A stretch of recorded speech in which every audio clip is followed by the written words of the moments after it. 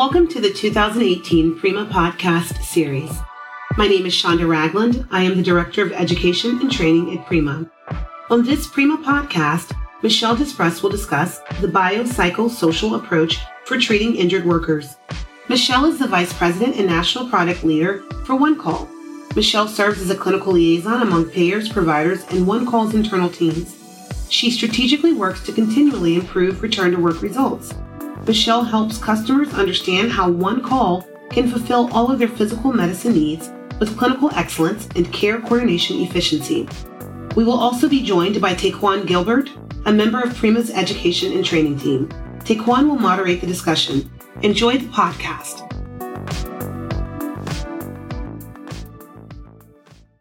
Thank you for joining us today, Michelle. Can you define what biopsychosocial factors are? Yeah, so biopsychosocial factors are really those factors that are outside the anatomical components of an injury and really considered part of a person-centered approach. These things can include, say, a fear of pain or avoidance. It could be anxiety, anger, depression, or even family beliefs and values. Why is it a trending topic in workers' compensation right now? Well, with the workers' compensation segment, we're seeing this, as well as in other populations, the effect of opioid use for chronic pain. We have more aging workers, which are those that are defined as 55 and up in the workforce. And there's been a shift really in recognizing the need for a more holistic approach amongst medical providers. We're really seeking ways to restore that injured worker's health and really improve outcomes for those that we see. For adjusters and case managers that have not considered the influence of biopsychosocial issues, how can they identify injured workers whose care may be impacted by biopsychosocial factors?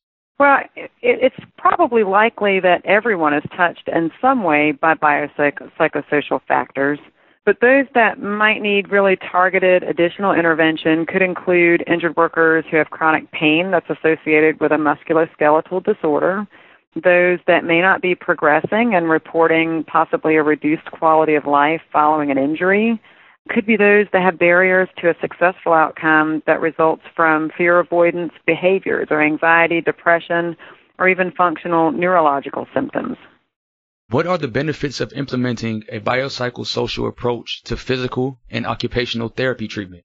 Well, clinicians that utilize a biopsychosocial approach really evaluate and treat with an integrative look at that injured worker's care. It's truly a holistic, outcome-centered approach that incorporates a lot of behavioral change. It resets the expectations of the injured worker. It educates them as to what's going on with their anatomy, what's going on in their body, and really empowers that person to create a sort of lifetime self-management strategy. An example would be a case where a 50-year-old male had had 4 back surgeries between 1986 and 1998. Each back injury resulted in surgery with then physical therapy that followed, and every time there was a successful outcome was really what was considered. But each re-injury was accompanied by significant limitations functionally, a lot of fear, a lot of anxiety. There were work changes to additionally accommodate each time to get that person back to work and back to function. And physical therapy, as I noted, for the first 3 episodes really centered around strictly healing the injury and tissues in his low back. So he would go to therapy, they would do some things, teach him some exercises, maybe do some hands-on care, and then send him out. But when he was out, there wasn't a whole lot of focus on his home program or a whole lot of focus on prevention in the future or a whole lot of focus on a lot of body mechanics. There was some, but not much. With the 4th surgery and the 4th episode of PT, that therapist really approached his care from a biopsychosocial perspective and was really heavily involved in understanding the triggers of his low back pain, what movements were problematic, what functional activities were being avoided due to fear of pain or re-injury, and then, of course, obviously addressing all of the musculoskeletal imbalances, all of the strength deficits, the flexibility, the range of motion deficits. He was educated as to his anatomy, so he understood how his low back worked. He understood changes over time, changes that would occur with age, kind of that whole aging process of his spine, and then what to expect in terms of what could occur in the future. So things like flare-ups, He had triggers of, the weather changes, or triggers that included prolonged sitting, or triggers that were wrapped around a few other things. So he was taught how to manage those episodes if triggered by different occurrences. He continued this program. He reset his expectations of what the future would look like. He no longer expected a complete pain-free life forever following his injury. He expected that, hey, I will have some ebbs and flows. I will have some things that get better, things that get worse. But he knew how to manage it when it got worse. And subsequently, this January, he celebrated 20 years of no additional treatment for his back, no medical intervention, no more surgeries, no more issues. And he's resumed all of his kind of pre-1986 physical activities, things like water skiing, things like cycling, running even, were things that he did not even attempt in that period where he was going through, every few years having another surgery. We hope you're enjoying the podcast. I would like to take a moment and invite you to Prima's 2018 annual conference, June 4th through 6th in Indianapolis. Here's some words from Prima's meetings manager, Monique Gilliam, regarding Prima's annual conference. Our annual conference is the leading event for public risk management professionals and provide a unique opportunity for attendees to connect with and learn from peers and thought leaders from inside the industry.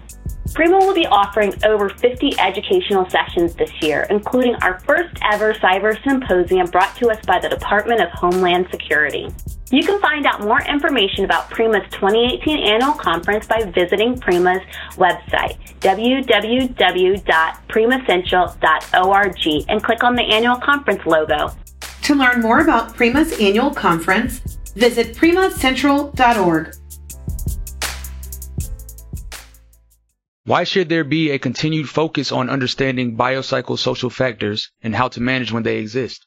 Well, it's really considering that while the problem being treated might not change, especially with someone who's got a chronic condition, but the individual's response to that problem can be different, or it can change. So if we limit our focus as clinicians to the body part and injury, that sort of might become the defining label to that injured worker. That's what they may define themselves as, a person with such an injury. But if we broaden our scope to the sum of all parts, and the end goal really going beyond the tissue healing and inclusive of management and prevention strategies, will support an overall return to health, which furthers that return to work and stay at work focus that we strive for. Is this approach only for those returning to work, or will it benefit those that may not have an expected plan to return to their job? Oh, that's a great question. This really applies to both. So the overarching goal, of course, is to restore function and support successful return to work or improve function to the highest possible level. The difference in the two kind of folks being treated would be, it is a graduated approach, and if someone has been out for a while or is experiencing a higher level of disability or lack of function, then there may be smaller milestones or smaller steps for that person to really address those functional deficits and then ramp them up to something more rich and more inclusive. But someone who's already on track to go back to work that may have lesser of a biopsychosocial impact might have a more rapid set of goals. But the principles really can apply to both. What are some tips and best practices you can share for someone considering implementing a biopsychosocial approach to treatment? So physical and occupational therapists have available continuing education that's geared around understanding biopsychosocial factors and how to effectively manage those in conjunction with their traditional treatment plan. A difference might be evaluations can look at history in the context of the injured worker's life or work circumstances. And it's really essential to determine which factors are most important to the development of a successful care plan. So there may be multiple factors that exist, but the ones impacting this person's progression may only be one or two. It might also be helpful as a clinician to understand sort of alternate strategies like self-awareness and mindfulness or meditation, just to name a few. And of course, we should always communicate with the adjuster or the case manager any recommendation to refer to an appropriate professional should that be necessary. If someone presents with something that's outside of the scope of a physical or occupational therapy practice, then we have an onus to really connect those dots as well. We have reached the end of our podcast. Thanks so much, Michelle and Taekwon. Please visit the Prima website to listen to other Prima podcasts, join upcoming Prima webinars, read Prima blogs, and learn about additional Prima educational resources.